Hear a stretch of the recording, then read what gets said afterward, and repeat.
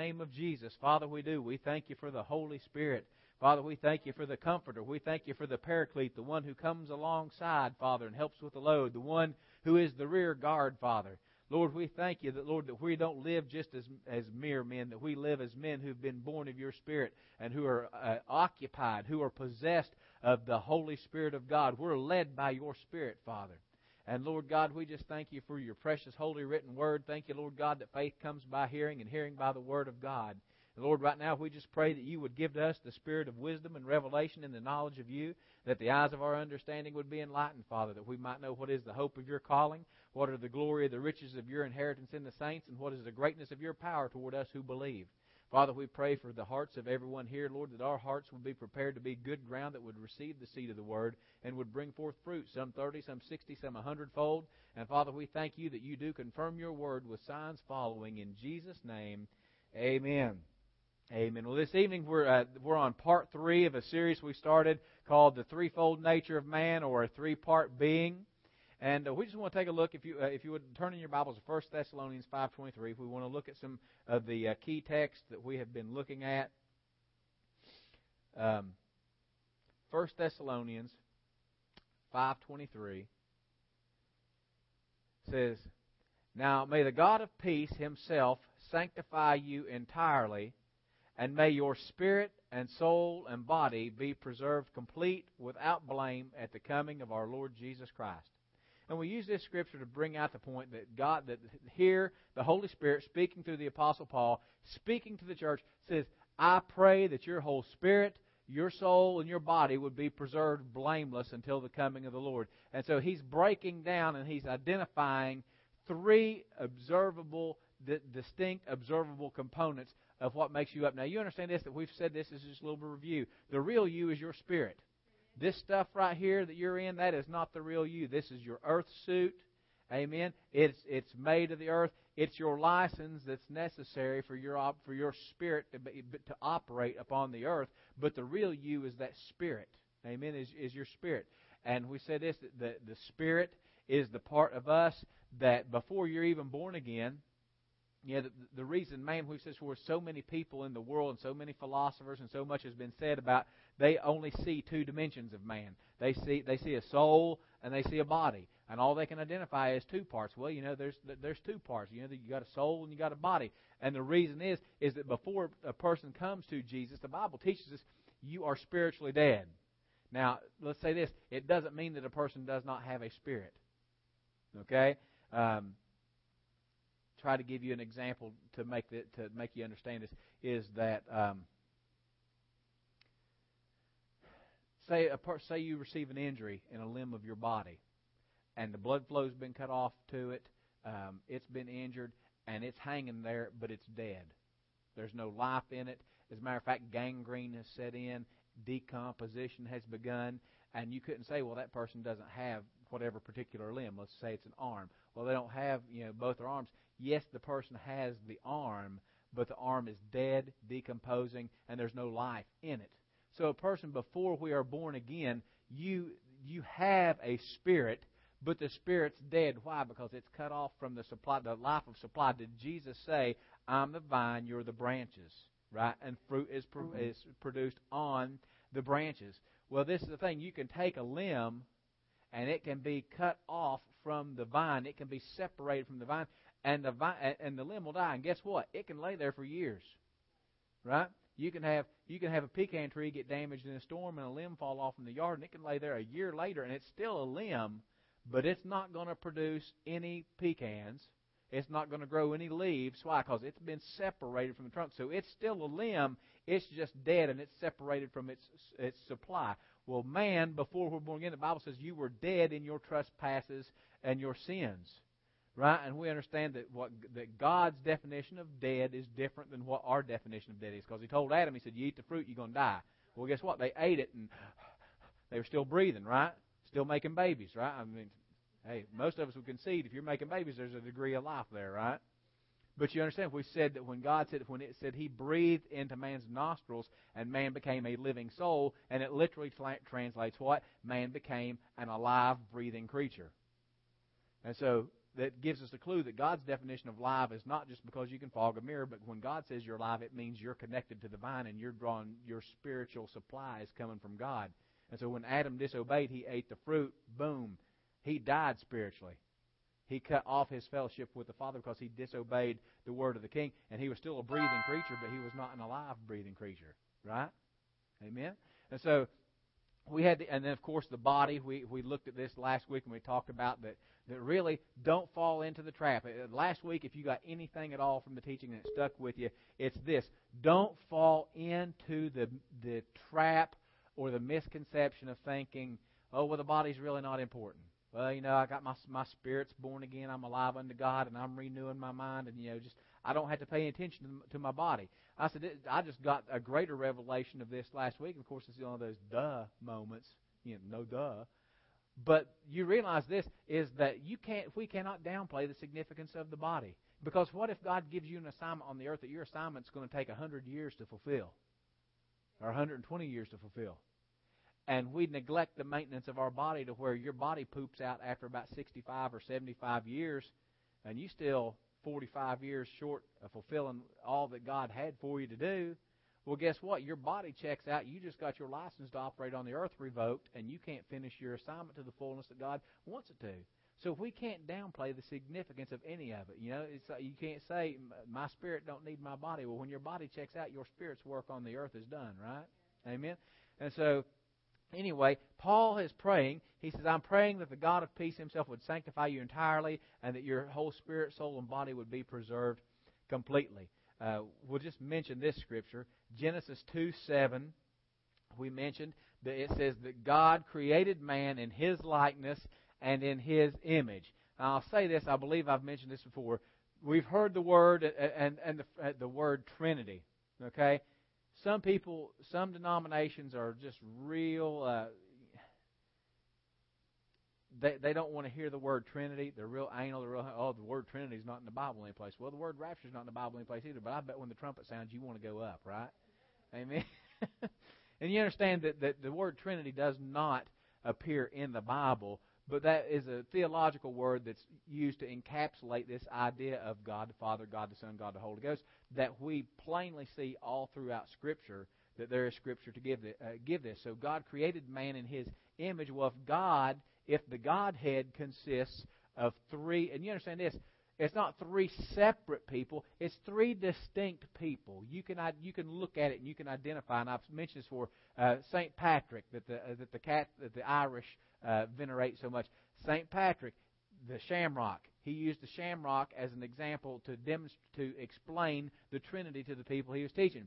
And it was three overlapping circles.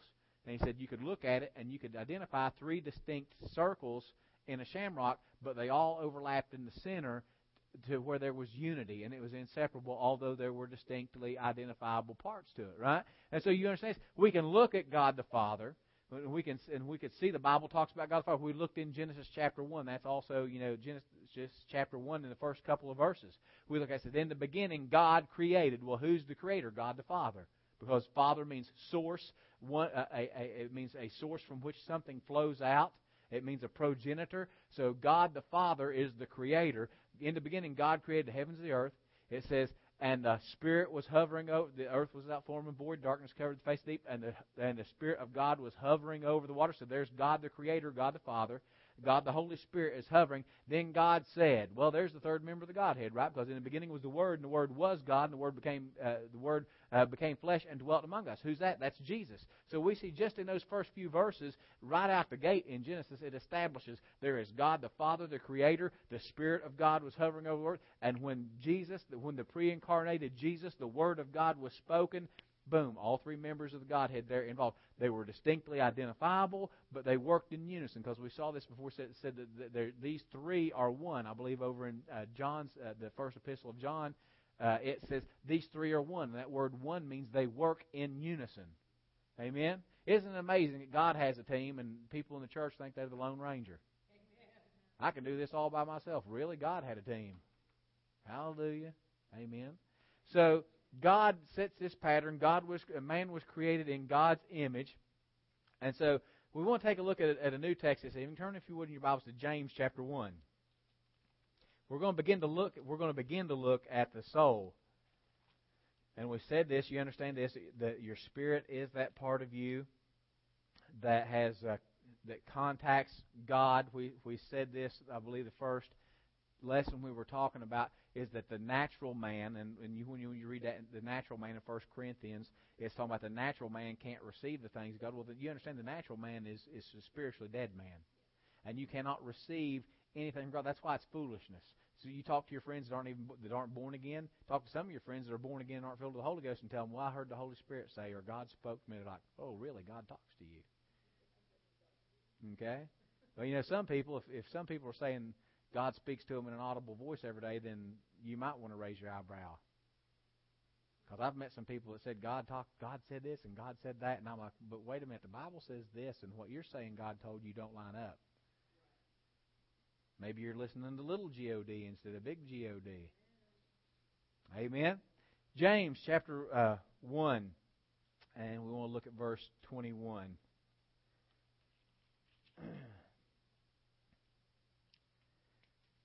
says, therefore, this is the New American Standard. It says, therefore, putting aside all filthiness and all that remains of wickedness, in humility receive the word implanted, which is able to save your souls. I like the King James Version on this. It says, wherefore lay apart filthiness and superfluity of naughtiness. And I like the King James Version not because I get to say superfluity of naughtiness. That's just a fun phrase to say, superfluity of naughtiness. Amen. Lay aside all filthiness and superfluity of naughtiness, and receive, this is big right here, receive with meekness the engrafted word which is able to save your souls. And this evening I called this is part 3, and I called it SOS.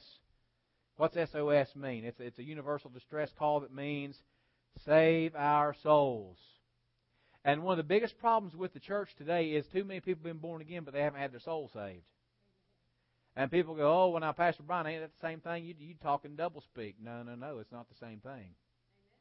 And it is the reason why so many people who are born again believers, even spirit-filled. Let's just go all the way. Say they're born again, spirit-filled, speak in tongues all over the place.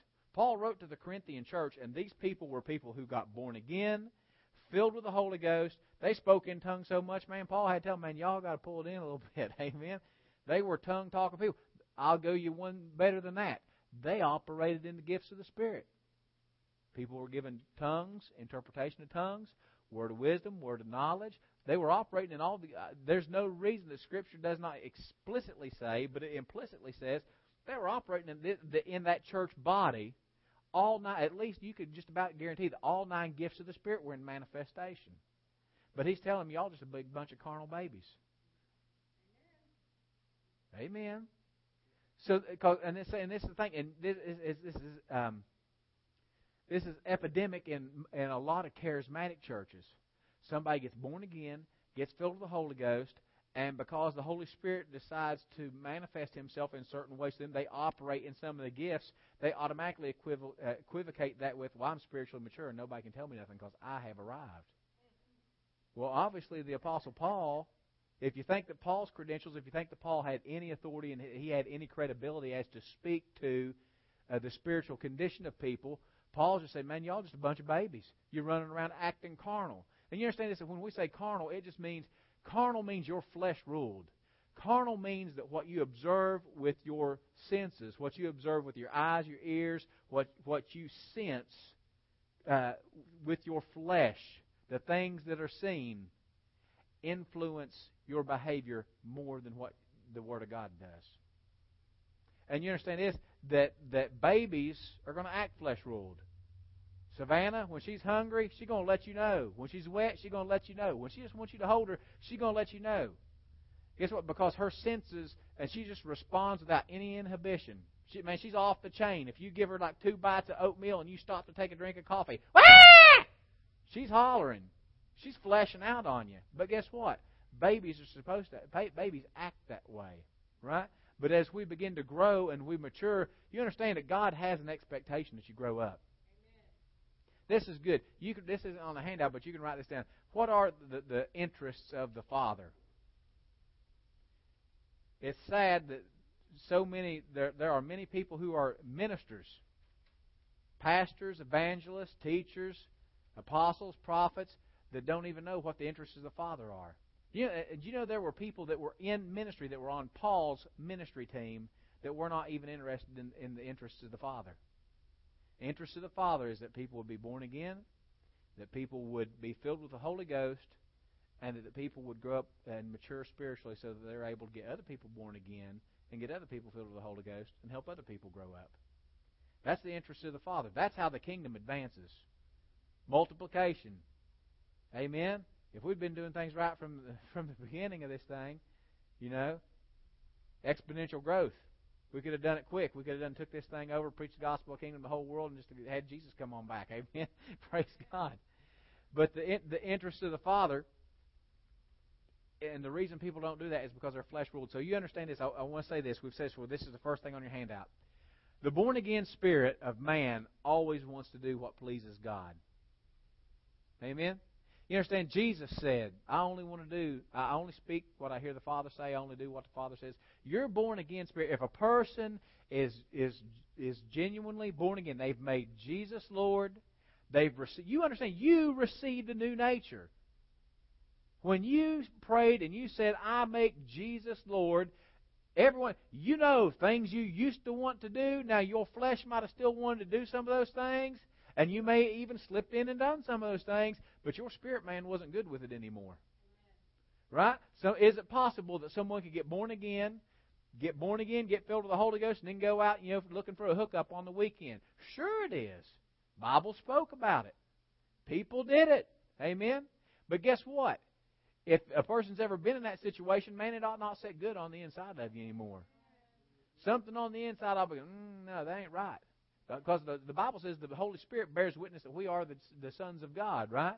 So your born-again spirit, even though you may do things that are contrary to God's will, your born-again spirit, once you're born again, you've got a new nature, and it always wants to do what pleases the Father. Okay, well, the rest of that is the flesh will always want to do what is contrary to the will of God.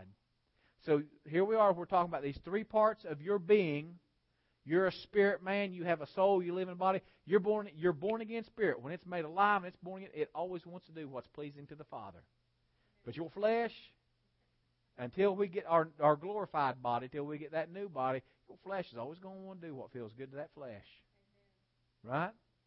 So we got here says, the deciding vote will be cast by your soul. Your soul. And remember, we said soul is your mind, your will, your intellect, your emotions. Your soul is going to cast the deciding vote. And now here is the problem. Or here's the scenario. Maybe not the problem. One's a problem, one's a good thing. You got this born-again spirit that always wants to please the Father. You got this flesh that always wants to do what's contrary to the Father, that pleases it, that gratifies it. And here's the soul in the middle. And it's the referee, and it's going to decide. It's the swing vote. It's going to decide what you do. And see, this is one of the reasons you can't judge people. Now, understand this. We are commanded in the Word to be fruit inspectors. Okay? You can look at an action that someone does and say, that action doesn't line up with the Word. If you couldn't do that, then you have effectively just tied the hands of everybody that stands in a ministerial office, especially the pastoral office, to care for the sheep, to correct them. Well, you can't judge me. Well, look, I ain't judging you because I didn't tell you you're dying and going to hell. I just told you that what you're doing is wrong, and I can show you in the Word. I can inspect your fruit. I can look at the action. Does the behavior that you're exhibiting, does it line up with the Word? This is why you can't judge people. Do you know that it's virtually impossible to tell a carnal baby Christian who has not renewed their mind to the Word? It's virtually impossible to tell that person from someone that's lost, that's never even been born again. Because if they still think like the world, well, their flesh still wants to do what is contrary to God, if they haven't changed the way they think, if they haven't repented, because remember, repent's not something we do one time as believers. You enter into this walk with God, you become a child of God, you enter into the kingdom. It is a lifestyle of repentance, because it just means change your mind. Get out of your mind that repent is just something you do when you blow it and you screw up. Repent is something that you do as you're doing your daily Bible devotions, as you're taking quiet time and praying and communing with God, praying with God and fellowshipping with the Father, and He begins to speak things to you, and He's bringing things out of the Word. Say, remember in my Word when I said this? And you're like, yeah. He goes, you're not really doing that. You really need to. Oh, okay. Praise God. Yep, I see it, Lord. I see it. You reveal. I won't give you all the details. Pastor Cheyenne just, there's a facet of our marriage that we had been looking at for years, thinking, God, it can be better. This can be better. Okay, and the Lord, the Holy Spirit, has showed me exactly what the issue was with Pastor Cheyenne. I'll give it to you in a nutshell. It wasn't like we were about to get a divorce or anything. Just there was a part of herself that just kept her from being able to just let go, and I called it mushy love me. She loved me, but she couldn't just completely let go of herself and just completely just fall mushy in love with me. And I knew what it was for the past 10 years. We've been married 10 and a half years, and I've known what it was 10 years of the marriage. And and I had mentioned to her what it was, and all it was because her past experience, because she'd never had a man in her life that she could ever depend on. Her papa was an alcoholic. Her dad was addicted to whatever you could be addicted to, and gave her up for adoption to her grandparents. And so she'd never had a man in her life that she trusted, because every man that she'd ever, the closest male relationships in her life, had consistently hurt her and disappointed her, let her down, and been embarrassment to her. And so there's part of, and I had known this, not spoken, but when the Holy Spirit revealed it to her, this just happened about 4 weeks ago. Man, she broke down and she wept all over the place because she said, I see it. I see it. You're right, and I see it. And praise God, it's been wonderful, man. The Holy Ghost is doing a wonderful thing in our marriage. But what I'm saying is, until the Holy Spirit reveals something to you, well, guess what? She repented. She changed the way she thought. She got revelation on it. The Holy Spirit spoke to her. She got some revelation on it, and boom, she's changing the way that she thinks, and it's changing things. So you understand that you have to this deciding vote. Your life is going to go with the 2/3 majority. And this is the thing: you can be born again and born into the kingdom and love and genuinely love Jesus as far as you know. But if your soul, if you still think the way the world thinks about stuff, you're still going to do stuff the way the world does it. Amen. So so this is the thing we're getting to, dealing with the soul. And I want to say this next thing on your sheet here says, it is your responsibility to maintain your thought life. Just like we said this, last week we were talking about your body, and I used the example of of a vehicle. Well, whose responsibility is to do the maintenance on your vehicle? If your vehicle needs an oil change, your little check engine light comes on, and it's time for an oil change. Is your neighbor going to come over and knock on the door and say, "Hey, you know what? I just had this. I just noticed when you drove by the other day that your check engine light was on, and I really think I want to change your oil." That's probably not going to happen, is it? Amen. What? It is your responsibility to do the maintenance on your vehicle. Will you understand this? It is our responsibility. The Holy Ghost is not going to do that for you. I tell Clay this all the time. Clay will, just today, he likes to sit down, get in a seat. I'll say, be sure and get yourself strapped in, because Clay's old enough where he can buckle his seatbelt. And I'll watch him and I'll listen for the click. Okay? Because this is the thing. I don't mind doing for my son, but the things he can do for himself, I want you to begin to do it. I want you to begin to know it's my responsibility. I do this, and teach him responsibility. Well, you understand? He'll sit down and go, I need you to help me, Dad. Help me. But he's not doing anything. I said, son, you don't understand the concept of help. You think help means says help me while I do nothing, and then I'm going to strap you in. That's not help. That's me doing it for you. Help is when you're doing the best that you can, and then I give you assistance. Okay? The Bible says the Holy Spirit is the helper. He's not the doer. You can't just sit on the... This is an old preacher I heard, he'd say, sitting on the stool of do nothing. You can't sit on the stool of do nothing and say, oh, Holy Spirit, take care of this for me. Because he's going to say, wait a minute, Jack, I'm your helper. I'm not your doer. Let's just say it this way. The Holy Ghost is going to say, I ain't your mama. God's your father, but I ain't your mama. I ain't doing everything for you. I'm your helper, right? So you've got to begin to do something. And this is really where the grace of God, and we understand grace is what? Benefit and favor. Don't give me the unmerited stuff. Benefit and favor. It is God's benefit and favor. Remember this. You didn't deserve it one time, but you made Jesus Lord. You came into the family. You became born again. You became a new creature, and therefore, and ever after that, when you did that, everything else that God promised you in His Word, you do deserve because of the decision you made to make Jesus Lord. Get away from the unmerited, because that's just a way of keeping people sin conscious, and you will never be righteousness conscious if you're constantly sin conscious. Okay? God says, but that's the grace of God, the benefit and favor of God. You're going to do your best. And understand this, 10 years from now, your best effort ought to be better than what your best effort is now, because you're growing in some stuff. Right? And you're getting stronger. And your spirit's getting stronger. But the grace, the benefit and the favor of God is you're going to do your best, but no matter how good you go, you're still in your own effort and in the strength of your flesh. It's never going to be enough, but I'm going to go ahead and I'm going to make it up for you because you got benefit and favor with me. Amen? And so it's our responsibility to maintain our thought life. Turn with me, if you would, to Proverbs 4:23. This is a very familiar passage of Scripture.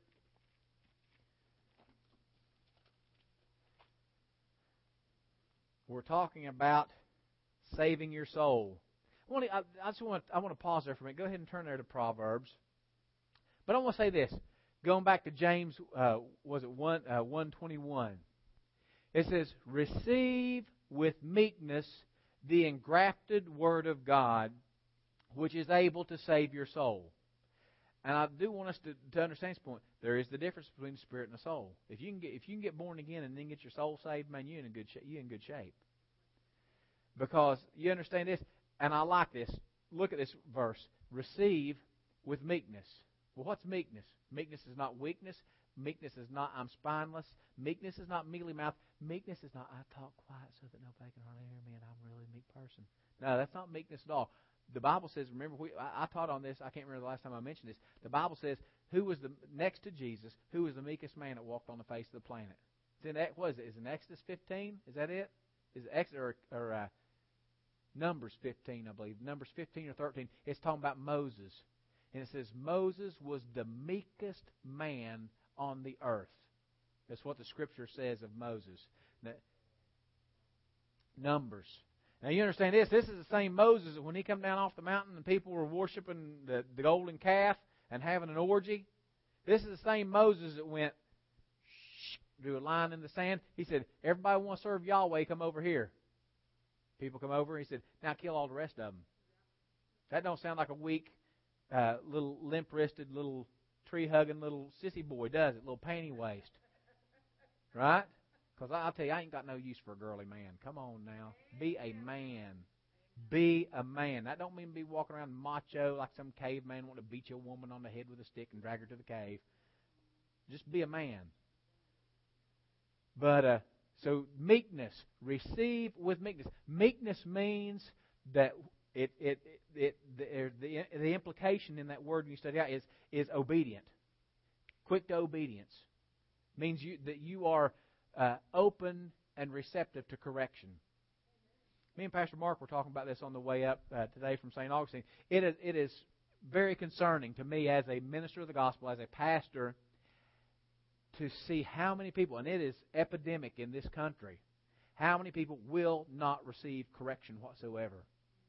And I will say this, and people can disagree with me all they want to. If you will not receive correction from a pastor, you are fooling yourself, my friend, to think that you'll receive it from God.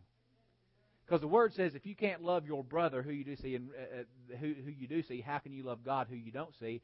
And I'll say this, God placed those ministry gifts in the body. And if you won't receive correction from that ministry gift, don't fool yourself. I think that verse is applicable to say, if you can't receive correction from your brother who you do see, you will not receive correction from God. And I don't care how spiritual you think you are and how much you think, I'm a spiritual person.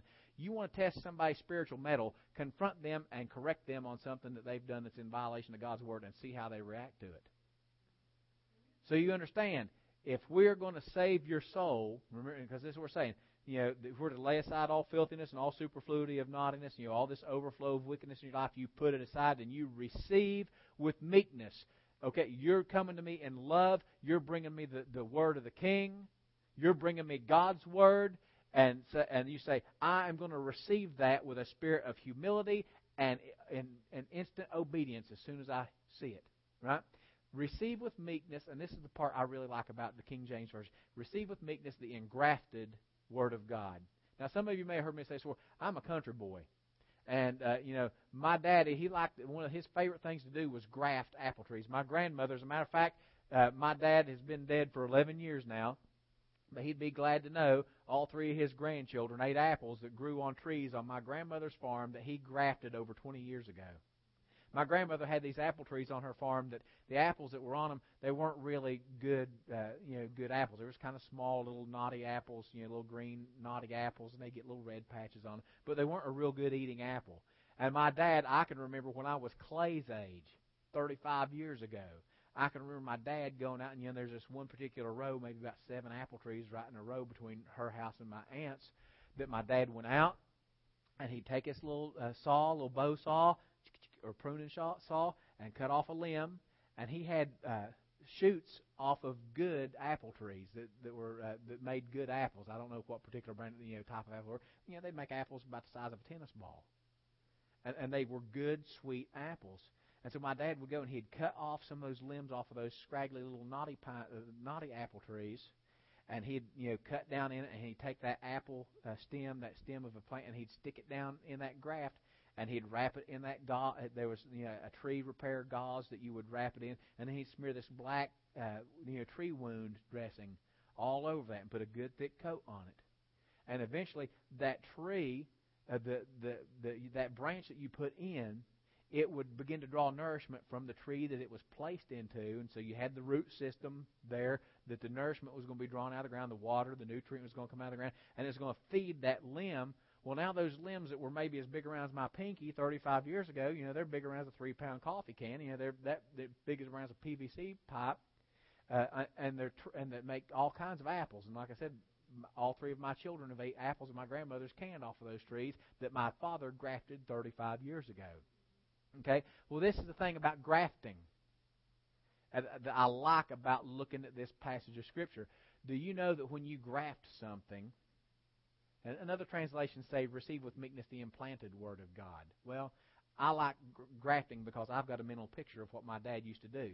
He would take a saw and go to a tree that had the potential to produce good fruit under the right circumstances, and he would take that saw and he'd cut off the limb, an undesirable limb, off of the tree, and he'd plant something in it. He'd attach something to it that was going to produce desirable fruit. And so for us to receive with meekness the engrafted Word of God, what that means is that the Word of God, remember we said this, I believe, the first week. Hebrews, help me out, Hebrews 3, Hebrews chapter 4, the Word of God is alive and powerful and sharper than any two-edged sword. And it's able to separate the soul and the spirit. Right? We said that's the only thing that can separate the soul and the spirit is the Word of God. So when you receive with meekness the Word of God, guess what? The Word's going to cut on you some. And this is the thing. A lot of people don't like to be cut on. Amen? A lot of people don't like to be hacked. Don't hack on me, right? How many of you saw Young Guns? I remember that line in Young Guns. They were sitting around the dinner table. Emilio Estevez was there. He's Billy the Kid. And they're all picking on him, and he's just sitting there not saying anything. And then one of them pops up and says, "Hey, Billy, rumor has it you killed him." First they said they were all laughing at him, and they said, "We're sorry, Billy, we're just hacking on you." And then they changed the topic of discussion. They said, "Billy, rumor has it you killed a man." "Yeah, what'd you kill him for?" "He was hacking on me." And it got real quiet around the dinner table. Oh, glory to God! He killed a man just for doing what we were just doing. People don't like being hacked on, but you understand this: the Word of God. Just like that apple tree, something that was going to produce undesirable fruit had to be cut off so that you could plant something in it that was going to produce the fruit that the dresser of the vineyard wants.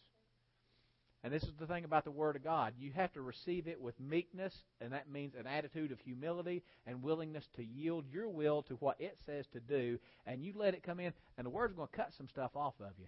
Right? I think every one of us, Brother Kirk. Hebrews 4:12. Word of God is alive and powerful and sharper than any two-edged sword. So you might as well just get used to this. Well, and what's the Bible say? You can look this up for me too, Brother Kirk. It says, the wounds of a friend are faithful. The wounds of a friend are faithful. Okay? You understand this? The Word If you get in the Word enough, and you stay in a body where a church body where the Word is being taught enough, don't send me some church where it's all just a big spiritual attaboy club where we're just patting each other. Now, I don't mean you go someplace where you feel beat up and like you're a dog and like, you'd be doing God a favor if you went and hung yourself, Don't go to one of them churches where you beat up. But I don't want to go someplace where I'm just getting patted on the back and told how God just thinks. I mean, tell me God loves me, but tell me that He loves me enough to change me. That He's going to put something in me that's going to change the circumstances of my life. And this is what the Word does. The Word will cut you, and the wounds of a friend are faithful. Well, who's our best friend? There's a friend that sticks closer than a brother, right? Jesus, the Word. And so if we begin to receive that Word with meekness and allow the Word to cut things off of us and plant something good in. We got some junk that needs to be cut off, but God wants to cut it off so He can implant the Word in your life. Okay, and keeping it in the context of James, it says that it's able to receive with meekness the implanted word, the engrafted Word of God, which is able to save your soul, the way your mind, your intellect, your emotions. So if you'll receive with a spirit of meekness and deference as to obedience, God's Word placed in your life, cutting off some things that you've got that don't line up with the way God says think, and you'll receive that Word, and you'll begin to repent and change the way you think to the way the Word says to think, then guess what? Over a period of time, just like that those apple trees on my grandmother's farm, God's Word will begin to produce the fruit in your life that you want. Amen? And so, understand this, going back to Proverbs 4:23, in the King James Version, it says, "Keep thy heart with all diligence, for out of it are the issues of life." I'll read it to you here in the Amplified. It says, "Keep your heart with all vigilance, and above all that you guard, for out of it flows the springs of life." New American Standard, "Watch over your heart with all diligence, for from it flow the springs of life." The New International Version says, "Above all else, guard your heart, for it is the wellspring of life." Okay, and this word "keep" means guard, protect, or maintain your heart. It means guard, protect, or maintain. And it actually has a military connotation. I never will forget me and Pastor Cheyenne when we were doing children's ministries for Pastor Gregory Pope over in Coffee County, that we were teaching on guarding your heart one day. And I opened up the class, and I was teaching. It was right after praise and worship, and I was beginning to teach the children. And Pastor Cheyenne come running in the room wearing army fatigues with her face all painted up with army paint on her face and a little plastic machine gun in her hand. And she come running in. She jumped up on the platform, and she rolled around and jumped behind some of the monitors on the platform, had her little gun up, and she's looking around like that. And I was like, "Pastor Cheyenne, what are you doing?" And she said, "I'm protecting something. I'm guarding something." I said, "What is it?" And she opened her jacket up and pulled out this big construction paper heart. She said, "I'm guarding my heart. I heard that's what we were talking about today." And you understand that there's a military term, that guard. If you're charged to have the keep over something, it means you are responsible for the protection of it. And that means, and you understand this, if you're on keep, if you're to keep somebody and you're to keep something, that means, number one, the implication is something's going to try to get to it. You don't have to guard or keep something that somebody's not going to try to get to and steal or vandalize or do harm or destruction to, right? So right here's your tip-off. Guess what? You've got an enemy of your soul. Amen. And this is the thing. You understand, there's no such thing as a spiritual Switzerland. I've said this before. Right? Remember the Swiss? It always cracked me up. How do you go through 2 world wars and just go, "Oh, by the way, we're just neutral. We ain't going to have nothing to do with this." And everybody leaves them alone. Go figure. Yeah? Why didn't the Polish figure that out? You know what, Hitler, we're going to do this whole neutral thing. Don't bother us. Well, it didn't work for them. Well, the French tried not to fight, but okay, never mind. That's my little history pet peeve. But you understand, there is going to be something. If you have to guard and keep and protect something, then it means that there's something out there that its desire is to attack that, right, and protect it. And you understand this. It's our responsibility. The Holy Spirit is not even going to do this for you. Amen? And so it's our responsibility. So this military term of having guard, of setting up guard, of protecting something. You've got to guard your heart. Why? Because out of it flows the issues of life. Because, as we've already said, it's going to determine. What's going to determine if a born-again believer lives a life that's pleasing to God, walks in the fullness of God's blessings, and is lives in victory. Let's just put it this way: reigns in life, lives in victory. What determines that versus whether or not they live a life of defeat and failure and never living up to the potential that God has in store for them is how they guard their heart. Amen? Let's take a look at some here. Amen?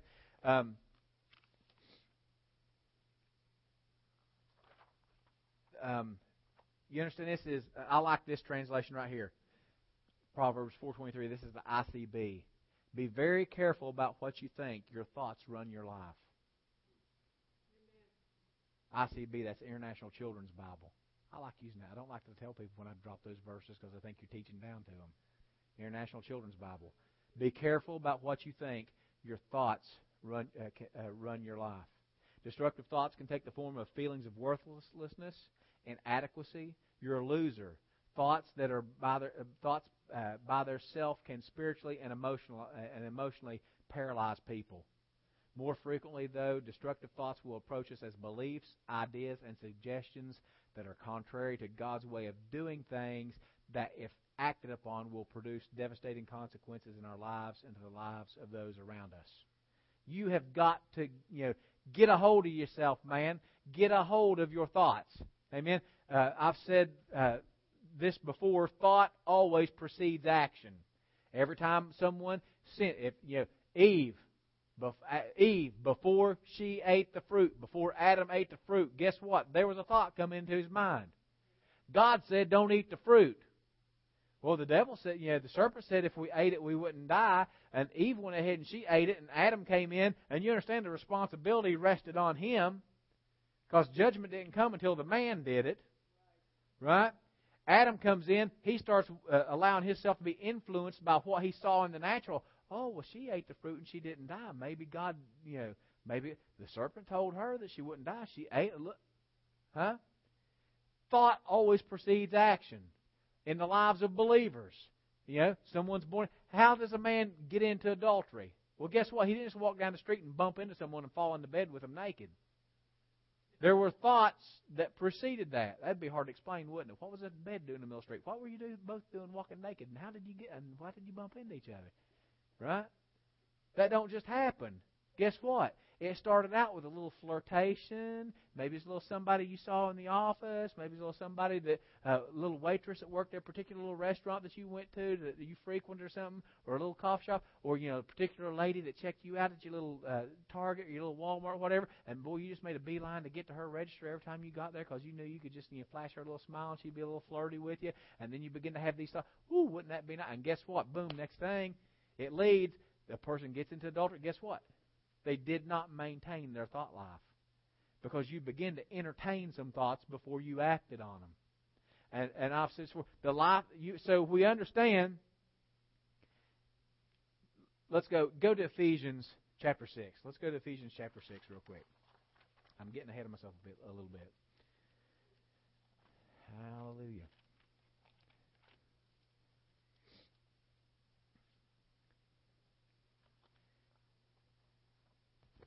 Ephesians chapter 6. I'm going to read this out of the New King James Version real quick. Ephesians 6, 10 through 17. Finally, my brethren, be strong in the Lord and the power of His might. Put on the whole armor of God that you may be able to stand against the wiles of the devil. For we do not wrestle against flesh and blood, but against principalities, against powers, against the rulers of darkness of this age, against spiritual hosts of wickedness in heavenly places. Therefore, take up the whole armor of God that you may be able to withstand in the evil day, and having done all to stand, stand therefore, having girded your waist, having truth, having put on the breastplate, having girded your waist with truth, having put on the breastplate of righteousness, and having shod your feet with the preparation of the gospel of peace. Above all, taking the shield of faith with which you will be able to quench the fiery darts of the wicked one, and take the helmet of salvation, the sword of the Spirit, which is the Word of God. Now, there's a whole lot of stuff here talking about the armor, because remember, Proverbs 4:23, keep guard. Take a military guard over your heart. You've got to be equipped to do it. You've got to maintain it, because you understand this. Your life depends on this. Amen? Not heaven or hell, but how successfully will you fulfill your assignment on the earth? To what level of success will you and prosperity in God's business that He has assigned to you are you going to walk in? This is how important it is. We can't afford to live loose. And in these last days, how many of us can agree we're in the last days? I mean, if 2,000 years ago Paul was talking about last days, and we almost 2,000 years further down the road, I think that we can deduct we are in the last days. And I'm going to tell you what, even people in the world can perceive something huge of historical significance. We're on the precipice of that. Amen. Huh? People in the world, and most people are filled with fear and dread about it. Isn't that what the Bible said? Man's hearts will fail them for fear. Okay? We are at this. We cannot afford to live loose. What do I mean loose? We can't afford to live loose spiritually. We can't afford to live loose in our thought life. We can't afford to live loose in maintenance of our body and taking care of stuff. We've got to start getting stuff tight, because I'm going to tell you what, we are going to be entering into what the Bible talks about, perilous days. And this is not I'm not giving you something of gloom and doom, right? Because you're going to walk in victory. God's given us everything that we need to walk in victory. So don't feel intimidated when you hear someone say, perilous times, hard times are coming, extreme day. Talking about extreme days, right? Okay, we're coming into these. But guess what? You don't have to be intimidated. God's saying, man, I got you equipped. I got your equipment here. So we're talking about putting on this. If we're going to guard the heart, and we're going to be vigilant about guarding the heart, then God has given us spiritual equipment to do what we need to do. And we looked at this, the armor of God. And so you understand this. I want to give you this. He says, put on the whole armor of God, that you might be able to stand against the wiles of the devil. Different translations say the schemes, the plots of the devil. What is the scheme or plot? How does the devil execute schemes and plots? Through your thought life, through suggestions. This is the thing.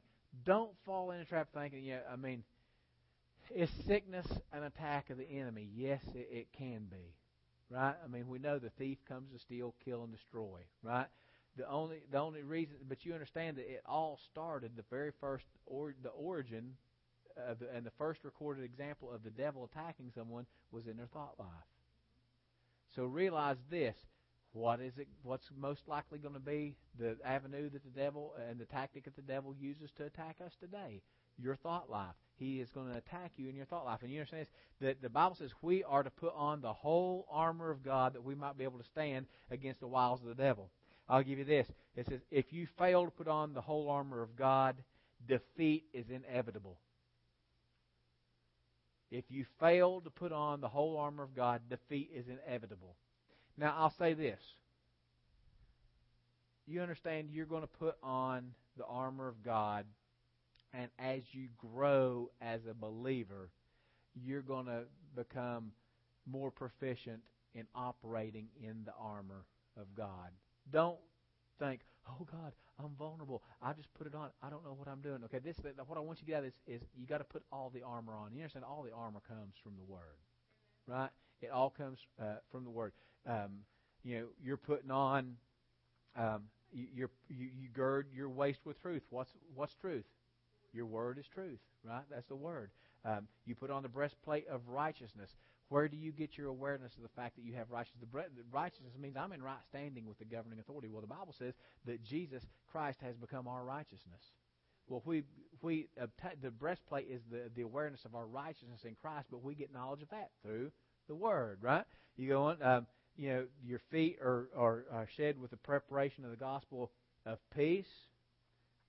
Okay, again, the Word. Above all, taking the shield of faith, which you will be able to quench all the fiery darts of the wicked one. You understand it's the fiery darts of the wicked one, our thoughts. Now, we understand it's faith, right?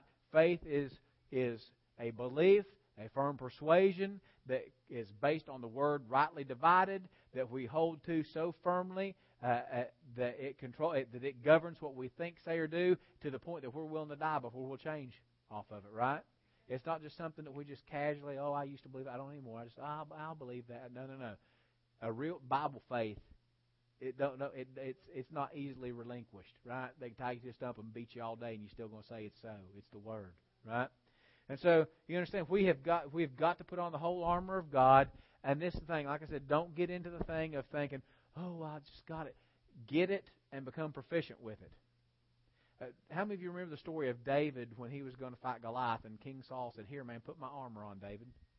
Well, how many of y'all know that was probably not going to be a good fit anyway, because in my mind I can see David there with a helmet falling down over his face and the armor way down on, because David was a young boy, and the Bible says that Saul was head and shoulders taller than everybody else in Israel.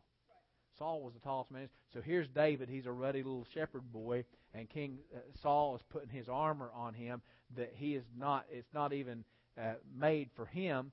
But what I want us to get out of this is David said, I can't use these things. Why? Because I've not tried them.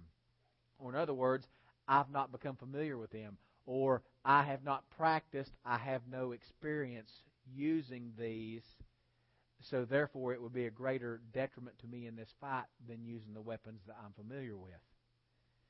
This is the thing. You got to get all the armor of God on and begin to operate in it. And don't be fretting and freaking out because thinking, "Oh man, I just don't know how to get all this done." Get in it and get familiar with it. Operate in it and put it on. But you understand this: if we fail to put the whole armor of God on, defeat is inevitable. Okay? So if we're putting the armor on, and you understand this, the armor of God that you're to put on is the armor of Bible knowledge. Remember I've said this, I'll wear this out, you'll hear this. This is one of those phrases faith and ignorance are impossible roommates. Here's another one. No two pieces of matter can occupy the same space. Okay? I didn't take physics in college or anything, but I do know from science, no two pieces of matter can occupy the same space. Right?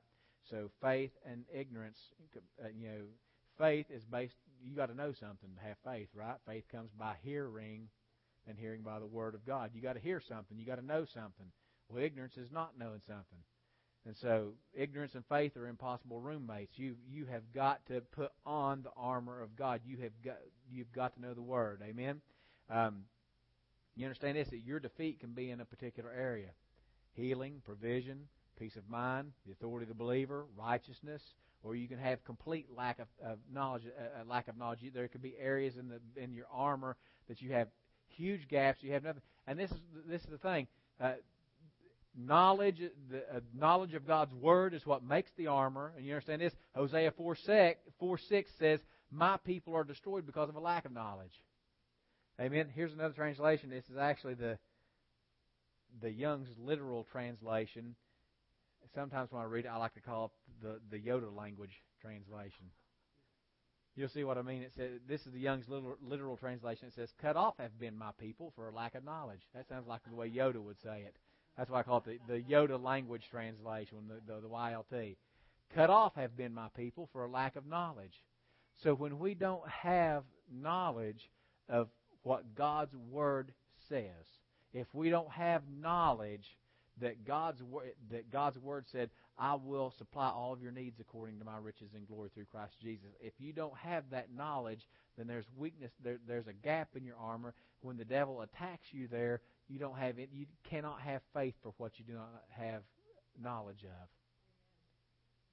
The beginning of faith is revelation of the will of God. We have to know what God's will is, and His Word is His will. Amen.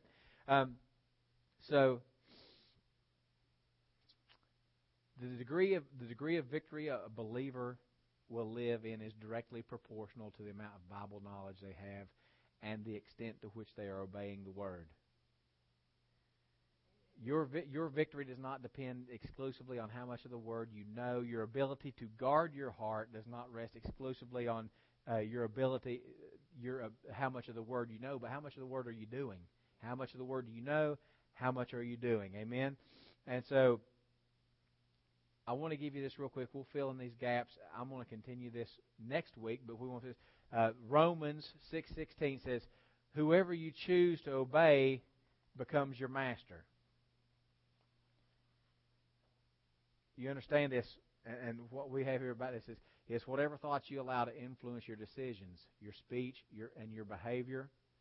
it has authority over you. Whatever you allow to have influence, because you understand influence is another way of saying leadership. That's why I've said, the whole time we've been here, I said if I, when I was senior pastor here, if my words don't have influence in people's life, then I'm not your leader. I'm not your pastor. If Pastor Earl can say something, if Pastor Mark can speak to you something from the Word and it rings hollow in your ear and it has no influence, then you need to ask yourself, am I really letting them be my pastor? And that's only you're the only person that can decide that, right? Because we can't get you down, stick a gun in your face, and say, "Bless God, you're going to listen to me." Amen. That would be more effective than sometimes. Amen. Amen. Praise God. But you understand, but Romans says, "Amen." I'm from West Virginia. Praise God. Old habits die hard. You can get more with a gun and a nice word than you can just a nice word, right? Amen. This is Romans 6:16. Don't you realize that whatever you choose to obey becomes your master? You can choose to sin, which leads to death, or you can choose to obey God and receive His approval. Amen. And then the last thing, and we'll pick up with this next week, 2 Corinthians 10. You know what? I don't even want to touch that one because that is huge. Because I don't even want to open that can of worms up till next week, looking at 2 Corinthians chapter 10. But so we want to go ahead and